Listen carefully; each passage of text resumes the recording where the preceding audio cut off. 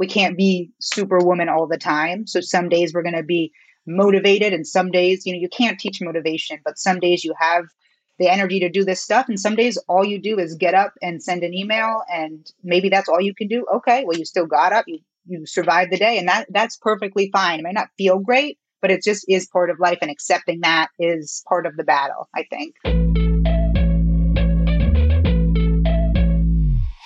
Hello and welcome to the Women and ADHD podcast.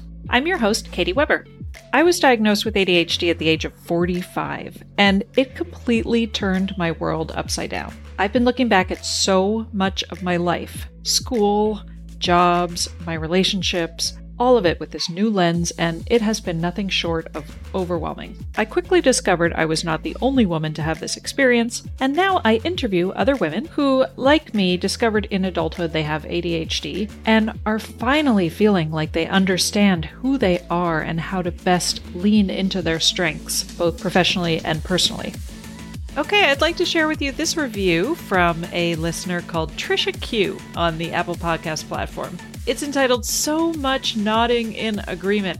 Shaving seconds off the time a task takes, which is something companies pay people big salaries to do. Creating systems to make doing things more palatable to your own brain, even when people in your life don't get it. And organizing with piles. These are my people.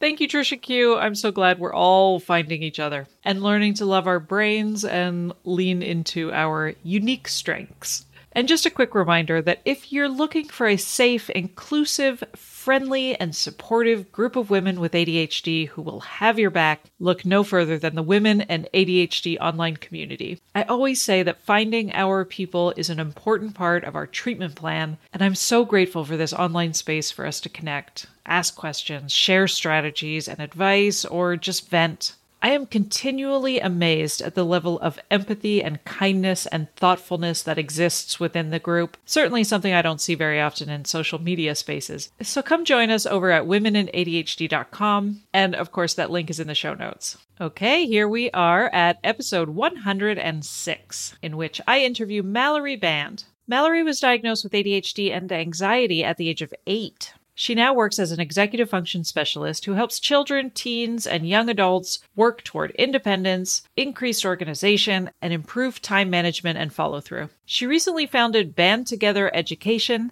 a community that helps individuals with ADHD and learning differences reach their full potential. Mallory has written for Attitude Magazine and Attention Magazine, and she is currently working on publishing her first book. And next month, she will be speaking about imposter syndrome at the annual International Conference on ADHD in Dallas. We talk all about anxiety, especially anticipatory anxiety, both in childhood and adulthood, and how perfectionism and anxiety interrelate with ADHD. We also talk about chronic overwhelm and the many complicated difficulties we tend to face when it comes to asking for help. All right, here is my interview with Mallory. Hi, Mallory. Thank you so much for joining me. Thank you for having me. I'm thrilled to be here. Yay! Oh, I'm so excited. And I have a pile of questions for you, but let's get started with your diagnosis story. So you were diagnosed in childhood, correct? Yeah. I think maybe it's helpful to provide a little bit of background, I guess, about my family and how this came to be. Sure. Yeah. I'll go for it. So just about my parents a little bit, but my dad is still a practicing psychiatrist, and my mom was a special educator for over 30 years. So they were both very well versed, even though this was 20, 30 years ago, and the ADHD world is different now as we know it. So having that knowledge and information, and then anyone who knows my dad, will say, oh my gosh, of course he has ADHD. He had a late diagnosis, an adult diagnosis at maybe 40 or something. So he was diagnosed. And then I had two older brothers who also were diagnosed. So I think my parents thinking genetics are sort of playing in our favor, in that the likelihood, it's not definite, but the likelihood is that Mallory probably also does have ADHD. That still feels like very forward thinking, even that alone, right? Thinking like my sons have it, so therefore it's likely my daughter has it. I feel like even that is very forward thinking. For sure. And I think too, the ways in which I exhibited different characteristics or symptoms of ADHD were certainly different than how my brothers did. But I just still do this to some extent. It looks differently, hopefully, as an adult, but had extreme and intense emotions. I mean, that was sort of something that I struggled with when I was younger. And I think that was something that, my parents had to sort of question. And I wonder, is this, quote unquote, typical of, an elementary age student, or is there something maybe else going on here that's, there's another layer of some things as well. And I guess sort of in addition to that, combing through, but I also got an anxiety diagnosis simultaneously, which was really hard to sort of distinguish between the comorbidity of that all. But I wonder, my child is having like racing thoughts and rumination, and that, might not feel super typical, or maybe, of course, all children have anxieties and worries, but this is sort of different than what other 8-year-olds are exhibiting and dealing with. So it sort of brought up some questions and some thinking for my parents to go through. Yeah, right. And I think so many women who are seeking a diagnosis in adulthood are met with that comment from their physician, which is like, well, there's no evidence of struggle in your childhood. So therefore you got good grades, everything was fine. You were a good kid. And so, you can't possibly have ADHD. And you're like, well, there's no evidence of struggle because I was so anxious that I was overcompensating with perfectionism and hiding it, and it's like, how do you even begin to unravel, like, where was I struggling in childhood? You had such a great example of your childhood anxiety when you, in the interview you did with Chad, was it? I think it was Chad last summer, where you were talking about the perfectionism with homework, even in kindergarten. Can you tell me that story again?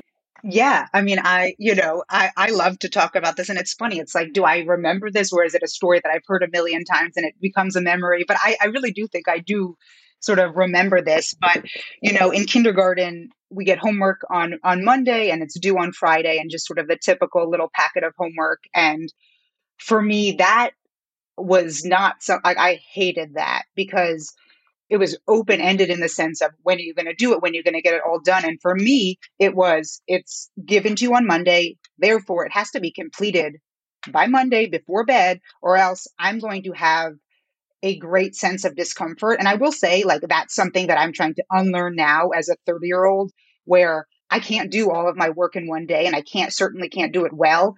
And it feels extremely uncomfortable to, oh, I'm not going to respond to this email right now. I'm going to let it sit and sort of wait, and trying to use this experience to sort of work through that. But essentially, we had an A to Z book where, you have 26 letters, you have 4 days to sort of do it, to turn it in on Friday. And I just remember sitting up on the stairs, like leading up to my bedroom. I don't know why I was working there, but probably sprawled out. And I told my parents, like, I have to finish this. And they're saying, well, you have tomorrow and the next day and the next day as well. And we can chunk it out. We can do a few letters today, tomorrow. No, like, I hear what you're saying, but that's not a choice. And my brain, and this is still something that I do struggle with, I hear what you're saying, but that's not, the rational part of my brain is not able to conceptualize that being an option. It is a lot of the all or nothing. I have to get it done. I have to respond immediately, because it feels worse to have something lingering. So I am sort of that person who has things on my to-do list, and if they're not checked off by, the end of the day, that feels so uncomfortable. But recognizing, oh, this is adulthood. There is always going to be a million things that are unchecked. So trying to understand, okay, that's okay. We deal with it. We understand. And, you get through it. But within that experience alone, it was a lot of screaming, a lot of crying, a lot of cursing. I mean, looking back, I feel horrible for the way I treated my parents, and just like, using them as punching bags, because I think something that I've discovered as an adult is that I would get really angry with my parents, but it was me feeling upset with myself for not being able to break it down, or to not, whether it was something with math and I didn't understand it. So I would scream at my dad because he wasn't teaching it to me fast enough. even though he has a full-time job and like has to do stuff when he gets home, and helping me with my homework is not, yes, it is a priority, but there's a lot of other things going on as well. And I think that's something that certainly continued on even through high school, where feeling like, yes, it was a different maybe example, but it was still the, here's a lot of homework, like getting a syllabus or getting an assignment was so anxiety provoking because there's so many steps to do. And I didn't know how to break that down. It had to be broken down into one piece in one sitting, and it had to be today. Oh my goodness, this is so relatable. Having one child who is the overwhelmed by, both of my kids were diagnosed with ADHD and generalized anxiety at the same time. So I understand that idea of like, how do you begin to kind of really figure out which is which? But like, I have one kid who is the hopping from foot to foot, have to get this done immediately. Everything is urgent. I hate when things are, hovering above me. I got to get it done. And then the other one who's like, he's driven by anxiety. And then my daughter is like the procrastinator who leaves everything to the last minute. But I see that anxiety too, right? The anxiety of not doing, and the anxiety of the paralysis. And we have that struggle a lot right now with her, and she's in high school, and it's, this constant like, why aren't you reminding me of these things? Why aren't you telling me that I have to do these things, versus stop being so in my business? That like realizing that she's at that stage of her life where she wants to be independent, but at the same time needs a lot of help and with structure. And like, that's what I'm looking into executive function coaching for both of them for different reasons. I want to get into that later, but how was growing up with ADHD, I guess, in school, and what was your history with education as a diagnosed kid? Yeah, I think I think this is a great question. And I think like, not that any answer would be typical. We know that everyone is unique, of course, but I think that I wasn't the kid who was procrastinating. I wasn't the kid who couldn't sit still and couldn't do this. And I think that it was almost like I'm trying to unlearn some of these things. And I had amazing teachers, but I always got straight A's. I always did, strove for perfection. But the weird thing, and I'm sorry, my brain is like popping in with all the things, but the the weird thing is like until recently, and I've like grappled with this, it's like I never really considered myself as being smart, despite like your teachers telling you, like, this was so embarrassing. I remember in ninth grade, my teacher said in front of everyone, it was so embarrassing, but like, I wish every student was like Mallory. And like, that was so embarrassing. Or like teachers were praising, like, wow, you got it in so early. And I think that was almost like a falsely, like just a negative almost connection, where it's, oh, the teachers are telling me because I did it so quickly, I did it so well, I should keep going along that way. And that was almost fueling the urgency within schooling. So that was something that I'm still trying to, I don't have homework, but I have other things that I need to complete. And, that it's the same idea when we think about, executive functioning, where we have to break things down and what's the priority with life, not just schooling, of course. But thinking about school is, I loved school. I loved to learn, but there was a lot of anxiety around like test taking and things like that. And it was just really weird in that it was just, this was all I knew. So I always got, like, of course, in elementary school, we didn't really have like extra time and stuff, but like, I didn't care that I sometimes would like go into a different room or would stay longer to do tests and things. Like, I appreciated that because it would give me anxiety to see people get up and turn their test in so quickly. And I was like, oh, I'm on page one. Like, I'm confused. And I think also like my middle brother and I went to the same middle school and high school, and we were 3 years apart. So like the fact that like he also would have extra time, it's just like, oh, and he was a cool kid. So it's like, I didn't really care that much. I was lucky in the fact that like that was normal for me because that's all it ever was. And then when I was in college, we're taking tests in like, a little trailer room. And I was like, okay, great. I can just take my test in private. I really don't care. I know some kids and people that I work with like really don't want to do that because it does feel alienating, but I appreciated that. And I would say like group projects were the worst thing of my life. That brought forth so much anxiety because I think part of the ADHD and the anxiety is, if I'm not in control, it feels so awful if I don't know what's coming. So like working with others, and I'm moving at 500 miles per hour. Most typical high school kids would, all right, we got something to do. We'll deal with it. We'll do this. And I'm, trying to gather the troops and do all this stuff. And I would rather just do it all myself. So I know it got done. And that was really challenging, I think, in school, of like learning to work with others, because not everything I can just do on my own and tell other people what to do. So that was a big challenge in school. But I was lucky in the sense where I did love school. I had accommodations, used them as needed. And now looking back, I can certainly see, whoa, that was like, these were some like ADHD moments, or like like a lot of anxiety coming into this. Maybe that wasn't the healthiest way to approach this, or certainly that probably was not. And trying to use those experiences now to help me pave a different path, because I just, maybe we'll talk about this later, but, it will lead to burnout. It does lead to, this weird sort of needing praise from other people instead of realizing I can praise myself. I can be proud of this, but I can't just rely on other people to tell me, hey, good job, perfect, this and that, because that doesn't always happen in adulthood. That doesn't happen in real life all the time. And we're always sort of seeking that dopamine and that praise. That can be really problematic with self-esteem. And that's sort of something I'm grappling with currently. Yeah, I know, right? I feel like that topic comes up a lot in, we're trying to kind of figure out like, where does the perfectionism come from? Does it come from having like being very bright and having a lot of high expectations of ourselves, but at the same time also feeling really, like you said, kind of out of control about our intellect? Like I will often, like, I loved learning. If I was interested in a subject, I was absolutely enthralled, but often that didn't guarantee that I would do well on a test, based on what the subject was. And so there was always this fear that like I'm secretly really dumb because I can't like show my intellect in a way that is acceptable. But then at the same time, we were often said things, many of us received those comments from our teachers, which is like, Mallory's really bright, or Katie's really bright, and then a list of some things that she could work on. And then my personality, or maybe it's my neurodivergence, that's like all I focused on was what I wasn't doing. And so I would become obsessed with that perfectionism. And I was like, where is that coming from? Is that an ADHD thing? Is that an anxiety thing? Does everybody experience that? I don't know.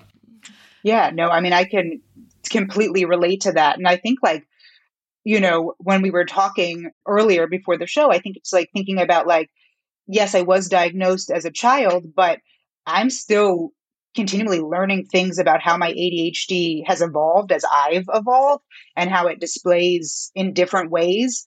And I think like I didn't have a name for perfectionism. Like I couldn't match the behavior with the feeling. And I didn't know that is what it was. And I didn't even know that rejection sensitive dysphoria, I didn't even know what that was. And I read something on attitude. Like this was like maybe literally 2 years ago. And I was like, oh my goodness, that's me. That makes so much sense. Whoa, this is like a thing. And I have that thing. And recognizing like other people struggle with that. And I think like, for me, it's been the biggest thing with untangling perfectionism, RSD, and imposter syndrome.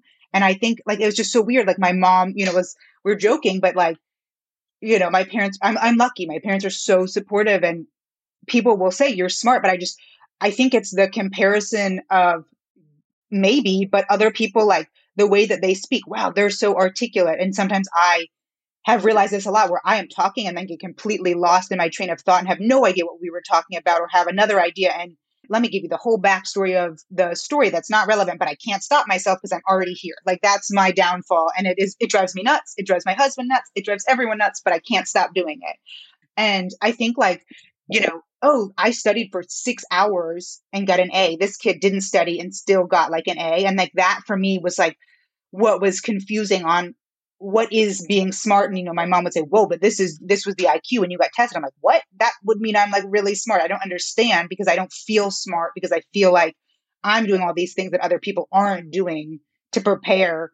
But I will say that yes, having ADHD is really hard and it is super frustrating sometimes. But I think that there are so many things that I've been able to learn that are beyond helpful for moving through adulthood, when random challenges we're not expecting pop up. And that's something I just realized that is adulthood, but we don't you can plan, you can plan, you can plan, but then all of these things pop up, and realizing we are smart, we can figure this out, we can problem solve, can be really helpful.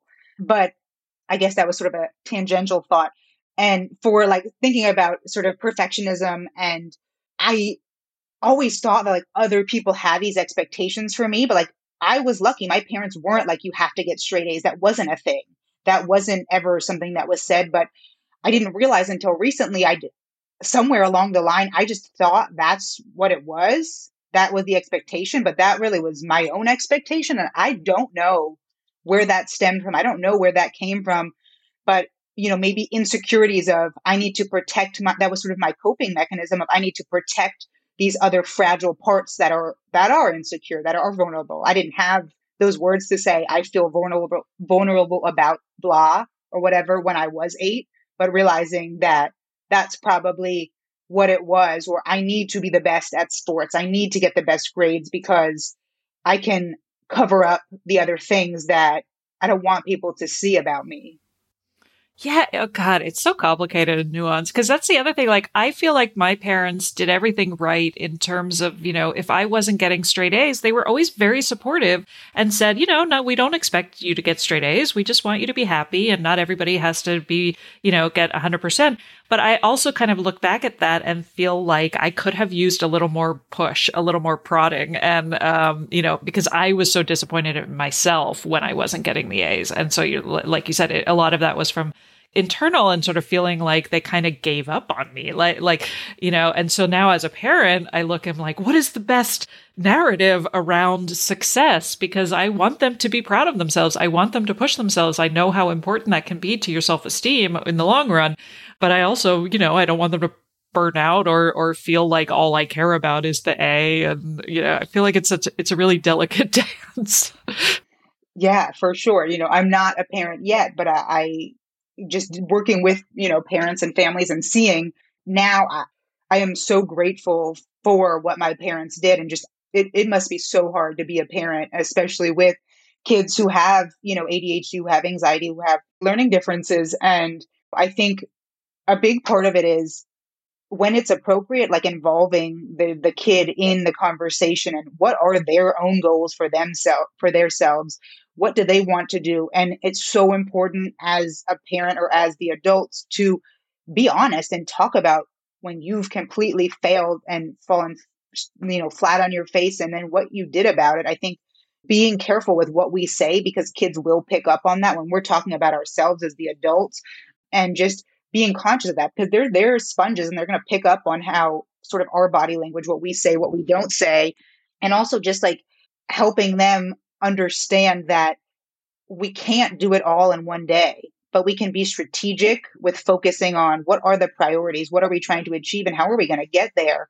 And I'm such a big advocate for helping kids understand, like asking for help is so necessary, because when you're an adult, some adults still don't realize that. And I find that to be a really unattractive trait when you think you can do it all on your own, because that just, whether it's narcissistic or pride or ego, I don't know what it is, but like I've always been someone who's been comfortable, and I'm lucky in the sense where I will ask for help because I think I'd rather not deal with the internal anxiety of, oh my gosh, I'm going to go home and not know what to do. I'd rather ask for help, even though I did feel really stupid a lot of the times, or sometimes I would force my best friend to ask the questions for me because she would do it when I was just too scared to ask the teacher, but just like needing to ask for help. And I think for kids, that's so valuable because we don't know what we don't know, but there's always someone out there who can help you. And if you don't say you need help, they might not know that. And I think just bringing that to light can be super helpful.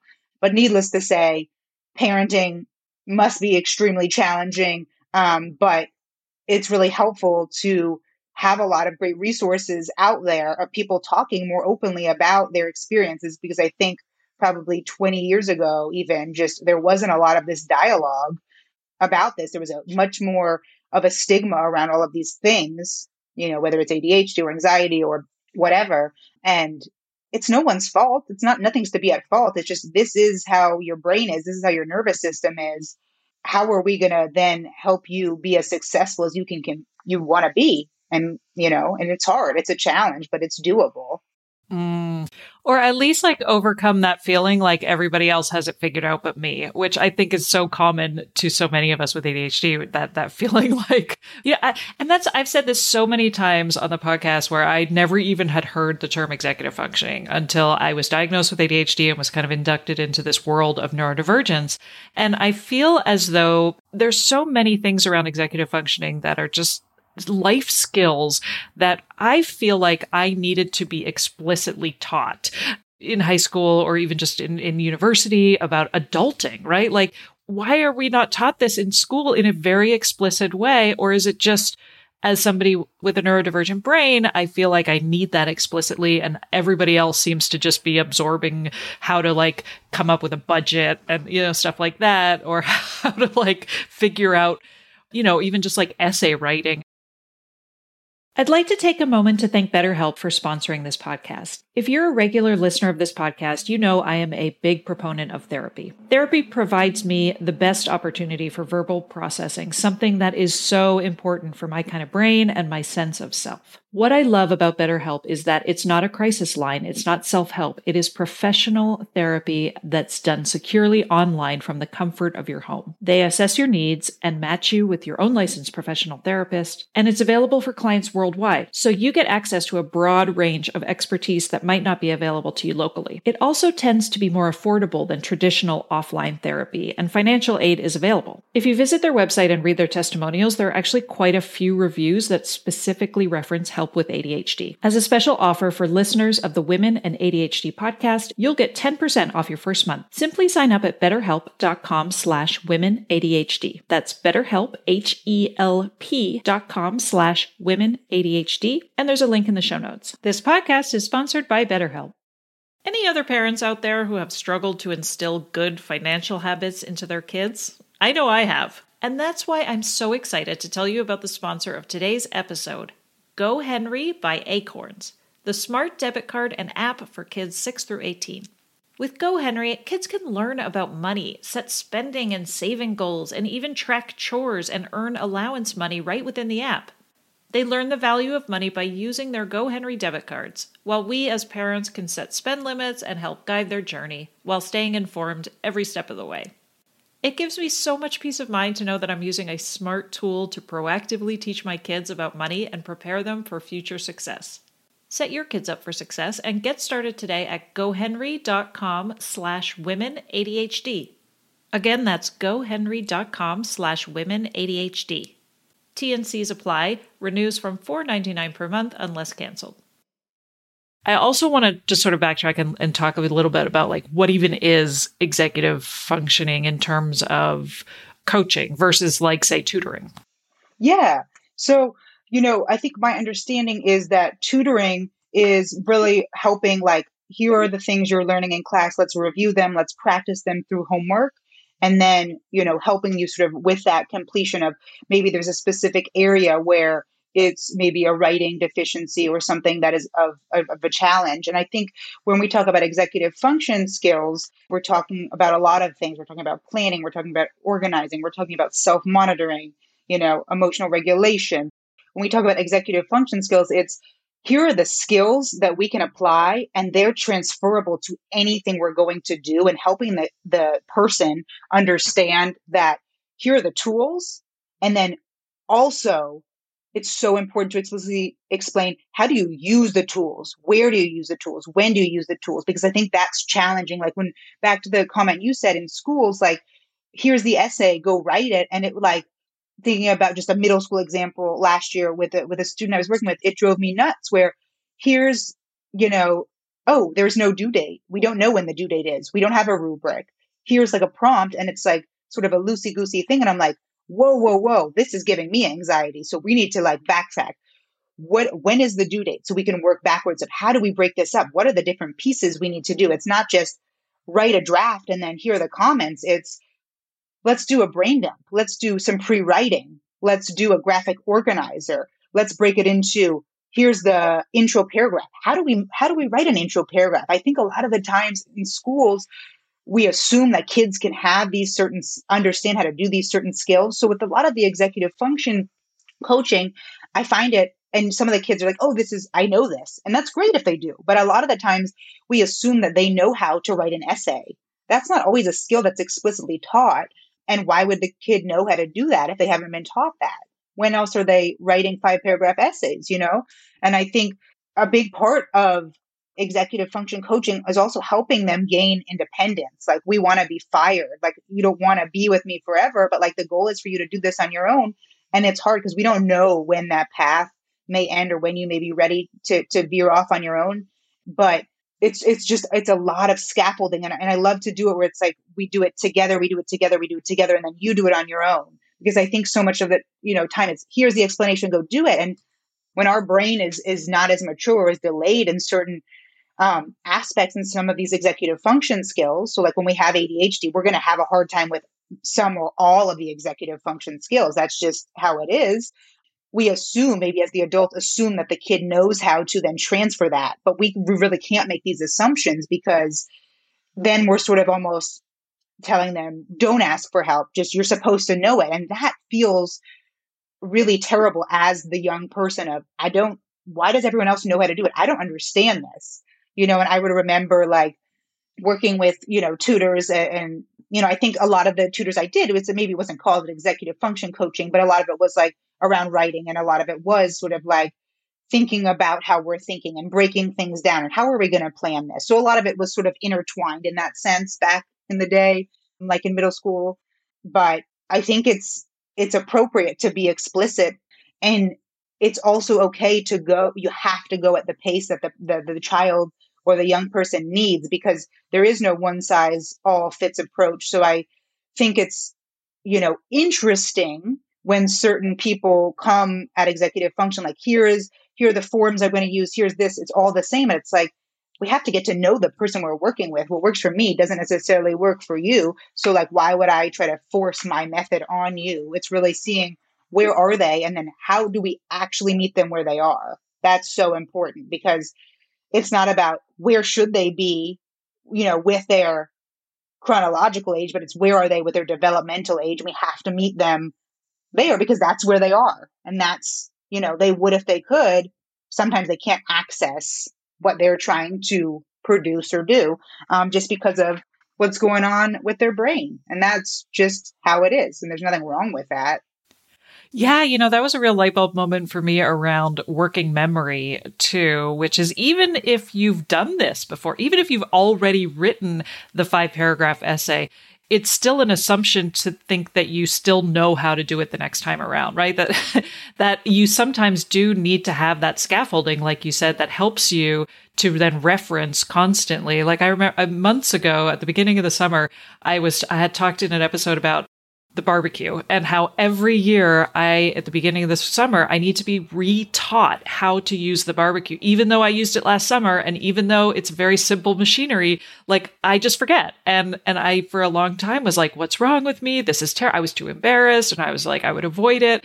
And it was just that light bulb moment where I'm like, no, it's okay that I'm allowed to like forget how to do something and have to be retaught it, And I think that that's a lot, as a kid, that must be such a confusing concept, right? Which is like, I was taught this. And my son has that a lot of the time where he's afraid to ask teachers he's afraid to like advocate and ask teachers for clarification, because he's worried that the teacher may have already given that clarification in class before and he wasn't listening. And so he's so anxious about having to ask and then be reprimanded for asking again that he doesn't. And I'm like, oh, poor guy. Yeah. And I think that's super common. And I, am thinking about a particular person, a young person who's, the first time is she has a real job and she's working. And we had this similar conversation to what you just mentioned about your son this week. And she's dealing with all of these sciencey things in a lab, and they tell her what it is once, but there's, 30 different systems that she has to be able to do. And not every day, what you're doing. So it's like, we can just say to our supervisor, like, hey, I know you've showed me this before, but like the way my brain works is I need to have you walk through it with me so I can physically do it. I can see it. I can touch it. And I think like her bosses don't understand ADHD. They're not going to assume like other people need these things. And I know it feels really uncomfortable to sort of put yourself out there and be like, listen, this is what I need, but like, I want to be successful at my job. I want to get the raise. I want to do the right thing. but it also feels really scary to come up to them because I'm not seeing my coworkers have these same issues. So like, what are like, we can come up with our own workarounds, but we should also feel comfortable.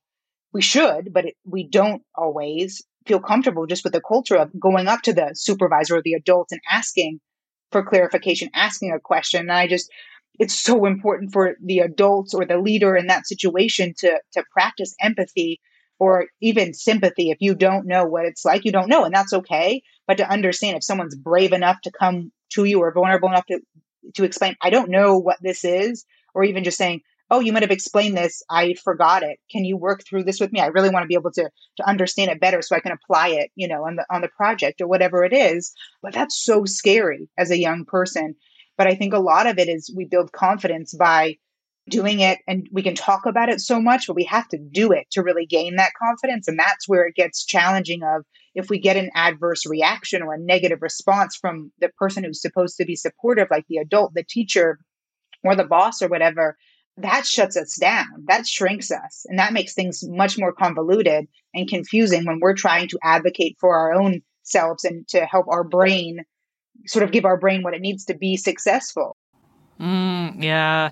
And I think also like anxiety too is so wrapped up in that experiential learning, right? Like I know for myself, I have such elevated anxiety when it's not something I've experienced before. And once I've actually gone through the experience, and had that kind of firsthand relationship with whatever it is I'm feeling anxious about, it usually goes away. But like, how do you talk about that in abstract terms with a kid who is, holding back tears all day long or something, Yeah, for sure. I mean, I think like the power that we possess as the adults being able to interact with younger people is like, especially if you have the lived experiences, it is helpful to share that. Like for me, it's like, I think it's so much anticipatory anxiety about everything that I do. So even like, if I'm driving to a place I've never been before, oh my gosh, is there going to be parking? Is there going to be traffic? Am I going to be late? I should be 45 minutes early. Oh my gosh, what's going to happen? What if my car gets towed and I can't focus during the meeting? It's like all of these things. The likelihood is like 1% that that's going to happen. You might be late, but like, oh, well, that happens, and then after the fact, when I'm in it, it's okay. But even I need a lot of repetition because even though it's like thinking about a podcast, okay, I've done a few podcasts, but do I still get really anxious and nervous before? Sure. I feel very uncomfortable before, but it's like, oh, you're just talking about yourself. You know yourself better than anybody else. No one's going to tell you you're wrong about yourself, And I think when we're talking about like, how do we build up the confidence in younger people? Part of the reason I do what I do and why I'm trying to create all of these things that I feel are empowering is to be the person that I needed or that I wanted when I was younger. And like, I work with children, teens, and young adults, but I absolutely love working with young adults because it's nice to connect and we can have these conversations and understand like, I might have your same experience, but I get it. I get where you're coming from. Like, it drives me crazy when people say, just think happy thoughts, just be happy. It's like, we would if we could. You don't understand this brain. But helping people just like build up it's so much more than executive function skills or tutoring or coaching or whatever the entity is. But it's, like helping the person see, I see you, I hear you, I understand you, I know where you're coming from. And we're going to get through this together. It doesn't have to be an on your own thing because I'm going to be here. I can be so many different roles. I can be a coach. I can be a mentor. I can be a cheerleader. I can just be here where you are spitballing ideas or whatever it is. But helping, like, especially for young women, I think with ADHD too, it's like we're scared to talk about things that are challenging or flaws because we're trying to cover it up to overcompensate for other things. And we're allowed to make mistakes. We're allowed to own them. We should learn from them, but we shouldn't be held to a different standard than boys and men are, just because we are exhibiting different, characteristics or symptoms of ADHD or whatever it might be. But I think that we have so much power to help really empower other people. And especially like, I love that your podcast is, geared towards women with ADHD, because I think so much in the world, it's like women stepping on other women's backs to get ahead. And it's really like, let's build each other up because there's enough work. There's enough air for everybody. We don't need to compete against each other. There's enough for everybody. So how can we help each other do that? And I think just like, I really appreciate, having the opportunity to share, where I'm coming from and, share my thoughts. And I know that was a whole lot, but there was one other thing sort of related to that, is that sometimes I get really overwhelmed, like listening to other podcasts or watching people's webinars because they have like PhD, this and that. And it's like, have all these amazing credentials. And I feel other than sometimes to these people, even though, yeah, I do have, certain credentials or certain experiences. But part of my approach to coaching and to just interacting and helping people is like, I'm just a regular person. I have similar lived experiences. Yeah, I do have education in special education and executive function and things like that, but I'm just a regular person. And I think a lot of the times it's like, oh, Mallory, you've got it all figured out. You're helping other people. It's like, oh my gosh, I'm going to laugh out loud. I don't have it all figured out. You should see me at home. You should see like how supportive my husband is and like how hard it is, like as two people who have anxiety and I also have ADHD, of like, that's a lot at home, but like understanding, having someone who can understand you and build you up. But I don't have it figured out. And I'm the first to sort of, spill the beans of, I'm trying to figure this out. And I think a big part of it is like, part of the reason why I love coaching is because I can help others learn, but I can also learn about myself from the work we do. And that's been really eye-opening, like for understanding my ADHD and how it's evolved as I was diagnosed at 8 and I'm 30 and I don't have it figured out still. But I think that the more I understand and can make sense of these little milestones or these experiences, helps me realize I am smart. I'm doing all of these amazing things. And yeah, I've done a lot of things that were failures or were mistakes, and that's okay, but that's how I'm going to learn from them. But it's been a really empowering journey. And it's also been like, whoa, I'm at a way different, when I first started, I was like, whoa, that was really bad. That was a terrible session, and it's like a lot less of that because we have these experiences, but I'm just a regular person who, has these insights to share. And I think it sometimes can be overwhelming when you assume everyone is this perfect person with all these degrees and knows how to do everything and has been doing this for a million years. But we're all just trying to figure it out. And I think being open about that can be really helpful and insightful for those around us who, no matter where they are in their journey. Yeah. Oh, I loved all of that. One of the things I love about having these conversations is that I get to talk to women who are from all different walks of life and from all over the place. And we all just talk about what hot messes we are. And sometimes I will get that criticism, which is like, you have too many experts who are like winning at ADHD. Where are the real women who are really struggling? And I'm like, we're all struggling. That's the point, right? Like you can be both things at once. You can be extraordinary and also need help. And that's what I love about Sari Solden talks about that. And Michelle Frank talk about that in their workbook, right? Like you have permission to be extraordinary, but also require help. They are not mutually exclusive. And chances are the person who's saying all of these women that you have on the podcast are so extraordinary, and like chances are that woman is too. She's just only focusing on what a hot mess she is. and I'm like, let's like really embrace the fact that you can be both at the same time. But I think we are programmed as women to feel like asking for help is failure, and that we wait until we are completely at wit's end until we welcome help. And I don't know if that's because of chronic overwhelm and the inability to articulate or what, but I do think that's something we, really, really struggle with, which is, what does it say about me when I need help? As opposed to like, do you think Oprah gives a crap? Do you think Oprah's spending any time feeling bad about the fact that she's not folding her own laundry? No, she outsourced that long ago.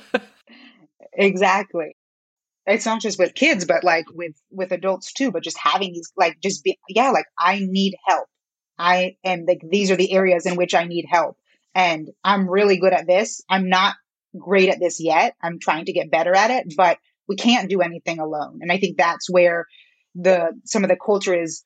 It's, you have to grind, you have to grind, you have to grind. And it's, you wake up at 4:00, you do all these things by yourself and you're this entrepreneur. And it's like, maybe that works for some people, but like, that's not working for me, and I think understanding of like, it's the same thing as a care team of, you have these different people on your care team. Like, who can help you? Do you have a therapist? Do you have a psychiatrist? Do you have these people like who can help you become the better version that you want to be, that you know you can become? And I think that's so important to normalize that.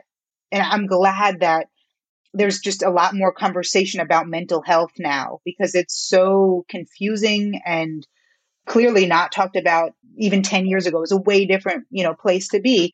So just trying to like grapple with that and navigate through that, it is complicated. But when you can be open and honest, I think you can help somebody else just here make a relation, even if you're never going to meet this person, that really is helpful. And hopefully something can resonate with them to realize, I'm not this crazy person. This is actually normal to have these struggles. Like, let's normalize that, because that is what life is. And if you're saying you don't have these struggles, then, well, you're lying. Like, I'll be straight up, like, that's not true. Like, everybody has struggles. If everything's easy for you, like, then you are the only billionaire in the world and there's nothing else. No, like, billionaires, they're entrepreneurs working like this crazy lifestyle of, you have to ask for help. You can't do it all by yourself. And I think that's just important to understand. We're not that different from each other in the sense that we all do need help. Yeah. And it's something I struggle with a lot when it is asking for help, because I have a really hard time articulating what I need, what kind of help I need. And then also I think I'm just, I have that perfectionism side where I'm like, you know what, rather than trying to explain to somebody else what help I need, I will just do it myself, especially as in my business, right? Where I'm like, oh, it's just easier to do it myself. It's just easier to do it myself. And then I'm like, oh, wait a minute, I'm burnt out. Why is that? And so I think it's like, even asking for help feels like a life skill that needs to be explicitly taught, right? Like, I don't know how to ask for help a lot of the time. It's not even just that I feel like I should do it myself. I have such a hard time letting go of things that I feel perfectionist about. Yeah. And I wonder too about that, if that's like almost like something chained to your ankle, where it feels really heavy to have to meet these certain expectations. But it probably like it almost sort of symbolizes like taking a deep breath and then, just jumping off the diving board. It's really scary beforehand, but then you do it and it was okay. And sort of going through that process of, yeah, maybe I'm asking for help and it makes no sense, but then the person can ask follow-up questions, or you can, have some type of visual, or even like something I like to do is even create like a cheat sheet or something, where ways in which I can ask for help, and then have some sort of arranged language for some of the people I work with, so that when this situation happens, oh, I remember like looking there on the chart, we have this. So making the connections between that of, it's mostly I'm asking for clarification. It's going to save me time if I ask for help now, rather than doing it wrong the first time and then having to scrap it, do the whole thing again, and then feeling more shameful about myself at the end when it didn't work, than feeling maybe uncomfortable but asking for help up front. And I think that is like something that I really wish that I maybe had when I was younger, about like, here are different ways in which we can ask for help in different situations. And I just think it's such a powerful tool to add to the toolkit, for especially for young people and young women too, where we're not really taught how to do that. So why would we know how to ask for help? It's a weird sort of assumption that we're supposed to know how to do these things, but if we're not taught, how do we know? Yeah. Rehearsing is super helpful. It's a really helpful skill, especially with like job interviews. Or I remember even my daughter, when she was younger, we were like, the first time she wanted to call a boy in her classroom, I think this was like second or third grade. And I didn't even realize that phone calls were like a learned skill. Like, you don't just pick up the phone and know how to talk on the phone. And we had to like rehearse conversations so that she could kind of learn that skill of speaking on the phone. And it was so adorable, because she was like little. But I do a lot of that rehearsing. I think it is a neurodivergent thing, or if it's not an ADHD thing, maybe it's an autism thing. Because I was listening to the book Unmasking Autism by Devin Price recently, and they were talking about, if you're going to a restaurant, that like often neurodivergents will like look up the menu ahead of time, and so that they know exactly what to expect. And you look up the restaurant on a map, and so you know exactly where it is. And like you said, like you got to prepare where the parking is and the time and how long it's going to take you. And then They were also talking about if there's words that are not in your language, like, a French word or something, or a cheese that you don't know what it is. Like there's something on the menu and you don't know what the word is. We tend to research it ahead of time so that we're not put on the spot. And I was like, I am being so called out right now. But realizing how much we do that kind of rehearsing on our own before a lot of, stressful, anxious situations. I was like, it's really helpful. Yeah, that's definitely a thing. And I was like, just on the menu thing, it's like, I will look at the menu, but there are people talking, there's too much going on. So I'm looking at the menu and then I'm like, unless I've been there a million times, I will look up, the food ahead of time because it's like, I'm looking at the menu, but it's like the same thing when I'm reading. I'm thinking about 800 other things and I don't know what I'm going to get. Are you ready? I'm like, oh yes, I'm ready. But then I just will make, pick something I don't actually want. And then I'm disappointed because it's like, there's too much going on with that. So I think that is definitely a thing. And I can definitely relate to that as well. When I was diagnosed with ADHD, it completely turned my world upside down. I looked back at so much of my life, my grades in school, my multiple careers and hobbies, my friendships, my marriage, motherhood, my relationship with food and my body, all of this with a new lens, and it was overwhelming to say the least. If you've been diagnosed with ADHD and you're feeling blown away by this new insight into your brain and how it operates, I totally understand. I can help you begin to sort through this chaos, explore who you are and how your brain operates, so you can finally start to lean into your strengths and begin to use them to your advantage moving forward. Together, we can work to identify what obstacles you've been facing and create strategies to help you start living a more fulfilling, gratifying life. Head over to womenandadhd.com/coaching to book a 30-minute initial consult with me so we can figure out if my brand of one-on-one coaching is right for you. Again, that's womenandadhd.com/coaching, and you can find that link in the episode show notes. Hey friend, if there's one thing I've learned about ADHD over the last few years is that we can thrive with the right combination of accountability, planning, coaching, and peer support. Knowing all this, I set out to create the ultimate all-in-one coaching and accountability community for adults with ADHD or learning disabilities. I knew I couldn't do it alone, so I joined forces with one of my favorite ADHD coaches, Alex Gilbert of Capable Consulting, and together we launched the ADHD Lounge. The Lounge was created as a safe place for neurodivergent adults away from other social media, where we offer live group calls, co-working, and body doubling every weekday for accountability, focus, and skill development. We have weekly and monthly goal planning sessions to keep yourself on track. We also have one-on-one office hours with myself and Alex. And of course, friendship and lots of peer support. We have 3 different membership levels to meet you where you're at. So if you're looking for an affordable way to stay connected, productive, and accountable, while also having regular access to ADHD coaching and expertise, then make sure to come join me in the ADHDlounge.com. Again, that's the ADHDlounge.com. And as a listener of the Women in ADHD podcast, you can get 30% off your first month with the code PODCAST30. So head to the ADHDlounge.com and use the code PODCAST30 to get 30% off your first month.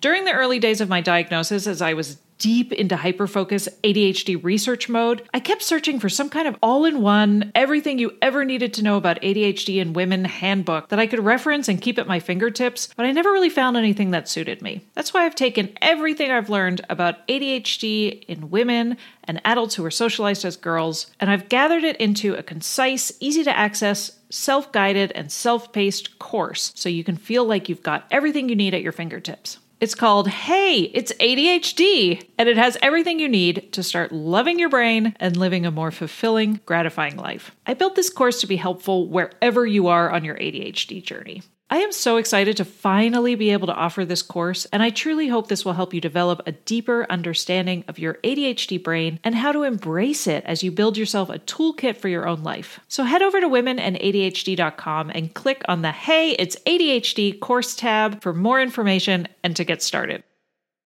One of the things I feel like has been really interesting is medication for kids. For, as parents who are ambivalent about medication for their kids, one of the things that was really interesting to me when I was watching the documentary Disruptors, I really liked how they kind of talked about the ambivalence around medication and the fear that parents have around, giving medication to children who still have developing brains versus how important the skills that medication provides in terms of self-esteem and confidence, those skills are crucial during brain development, right? And so and I was like, oh yeah, that's such a good point.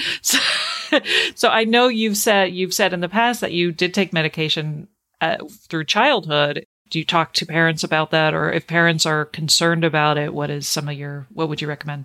Yeah, I mean, I think that's a great question. That's certainly a hot topic. And I think that this is actually something I was sort of talking about, having a conversation, not specifically about medication, but there are certainly different stigmas around, different things that help us. So like glasses, okay, that's not a big deal. But like, for instance, like, oh, hearing aids, maybe that's a bigger deal. Like some people have like different stigmas around that. And I think medication is certainly different, but I think that like thinking about if there's something that can help you, sometimes people think, oh, it's going to make my child a zombie or it's going to change who they are. But maybe if we sort of frame it in the fact that when we find the right medication, that's going to help them activate the person that they know they can be.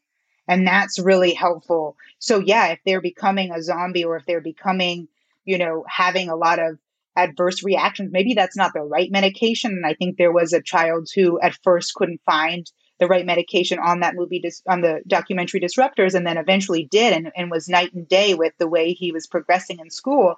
And I am, maybe it's because I do come from a background where my dad is a psychiatrist and that just was something that was normal for me growing up. But I'm a big believer in if there's something that can help you that's safe and that's studied, obviously, then let's work together with people who have the intense hours of studying and knowledge in the medical field as part of our care team. And I think that's really important there's going to be risks and benefits to anything you do.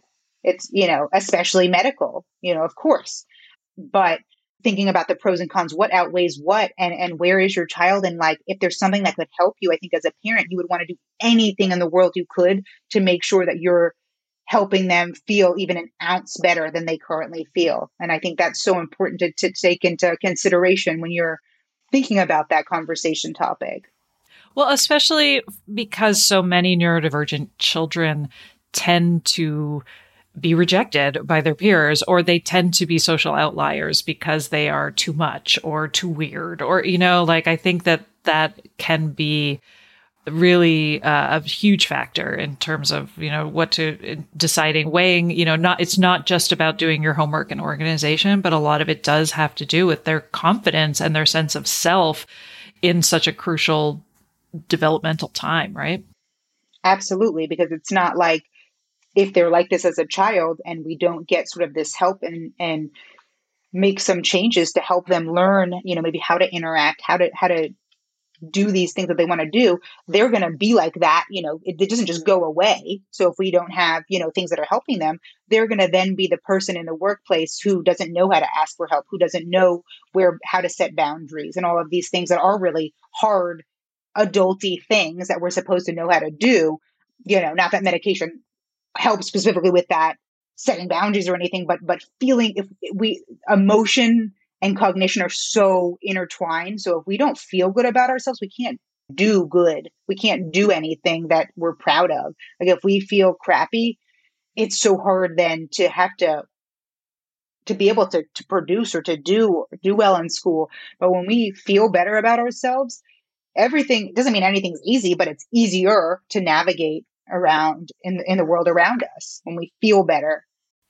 Or even just that if you have a fundamental belief that you are extraordinary, that you are intelligent, as opposed to many of us who had a fundamental belief that we were stupid and faking it.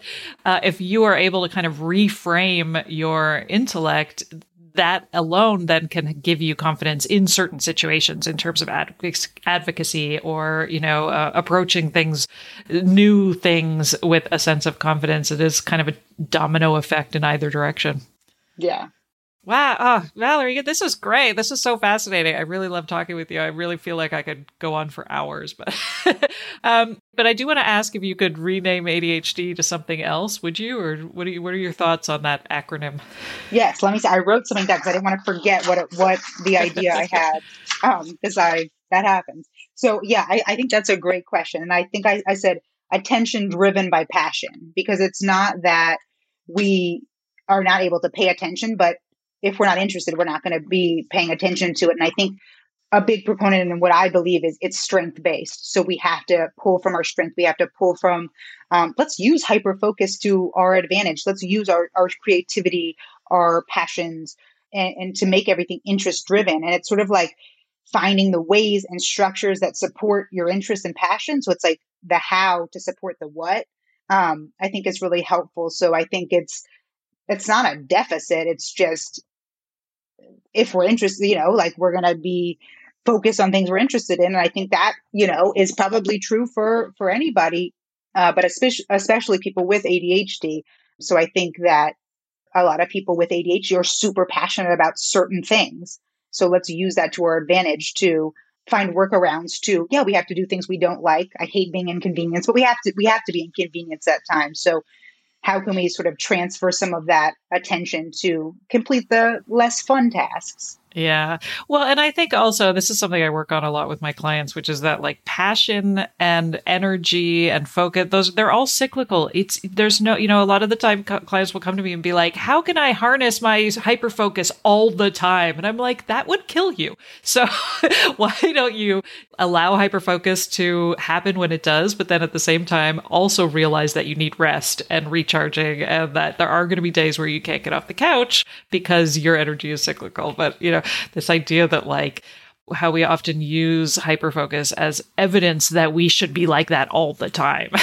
I'm like, no, that's actually not the best way to approach life. But definitely. And I think just being careful in the fact that what we think is productive, and that's perfectly fine. And we have to think about it like on Monday, it might look like this. On Tuesday, it's going to look drastically different. And that's okay, because we can't be superwoman all the time. So some days we're going to be motivated, and some days, you can't teach motivation, but some days you have the energy to do this stuff. And some days all you do is get up and send an email, and maybe that's all you can do. Okay, well, you still got up, you survived the day, and that's perfectly fine. It might not feel great, but it just is part of life, and accepting that is part of the battle, I think.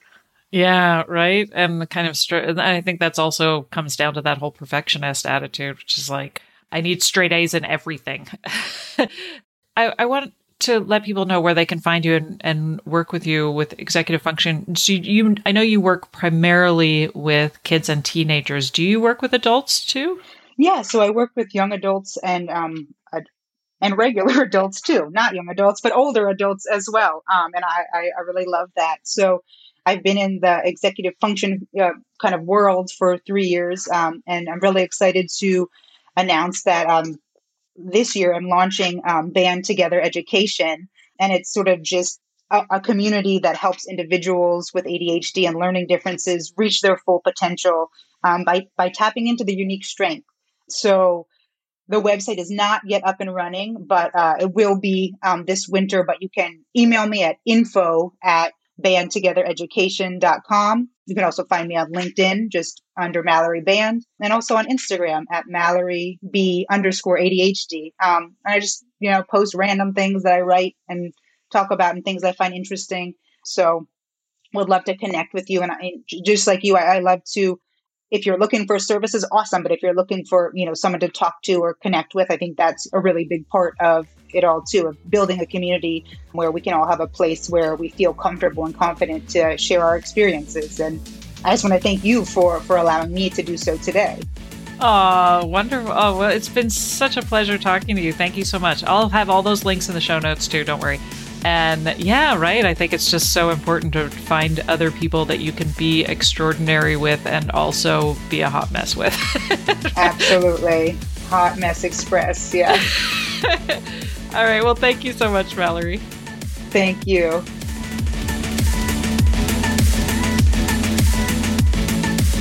And there you have it. Thank you for listening, and I really hope you enjoyed this episode of the Women and ADHD podcast. Also, we ADHDers crave feedback, and I would really appreciate hearing from you, the listener. If you're a fan of the podcast, please take a moment to leave me a review on Apple Podcasts or Audible.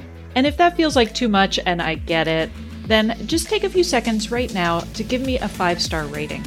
Or share this episode on your own social media to help reach more women who maybe have yet to discover and lean into this gift of neurodivergency, and they may still be struggling and don't even know why. And if you'd like to find out more about me and my one-on-one coaching for women with ADHD, head over to womenandadhd.com/coaching. And you can always find that link in the show notes. I'll see you next week when I interview another amazing woman who discovered that she is not lazy or crazy or broken, but she has ADHD, and she is now on the path to understanding her neurodiversity and finally using this gift to her advantage. Take care till then.